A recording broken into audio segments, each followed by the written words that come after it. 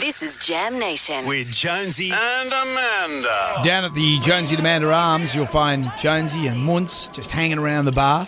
Nicknames that we didn't give to ourselves. They're not self-proclaimed nicknames. Did you not say you were Jonesy? No. Who proclaimed you as a Jonesy? Zoe Sheridan, as my radio persona, became a Jonesy. Remember Who Zoe were you Sheridan? before that? I was just on air. I'd be I'm Brendan Jones. Brendan Daniel I was Jones. Brendan Jones. And one of the bosses said, "No, your name. It's too long. It's too complicated." Complicated. Too complicated. Well, imagine if you're working at SBS. And then they said, "Well, what about Brendan? Just Brendan." And I said, and then they said, "Nah, it sounds too Christian." And then Zoe Sheridan. Radio's I terrible. know, isn't it? I was 26 years of age. Then Zoe Sheridan said, "What about Jonesy?" And that was back in 1995. And at school, I used to get Jughead Jones, Jug, and Bones, and then Jonesy.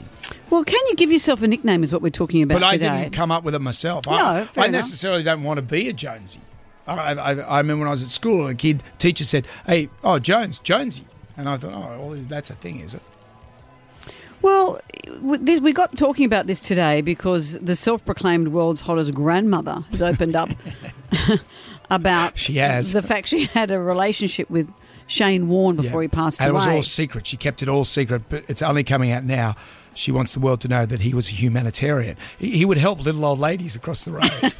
She's younger than he is, ironically. She's 51. Yeah, but self-proclaimed world's oldest grandma. Can you give yourself a nickname? Does it pass the pub test? 100%. Going through life with 3 different nicknames in 3 different continents, it's the best. I just feel like you don't really get to assign that yourself. You know, your mates kind of assign it for you, and whether it's good or bad, you're stuck with it. I think it does. Life's too short. Might as well let everyone know what you want to be called. No, I don't think so. If you're giving yourself your own nickname, you're a bit of a flog. It's got to be something your friends give you. You're a bit of a flog.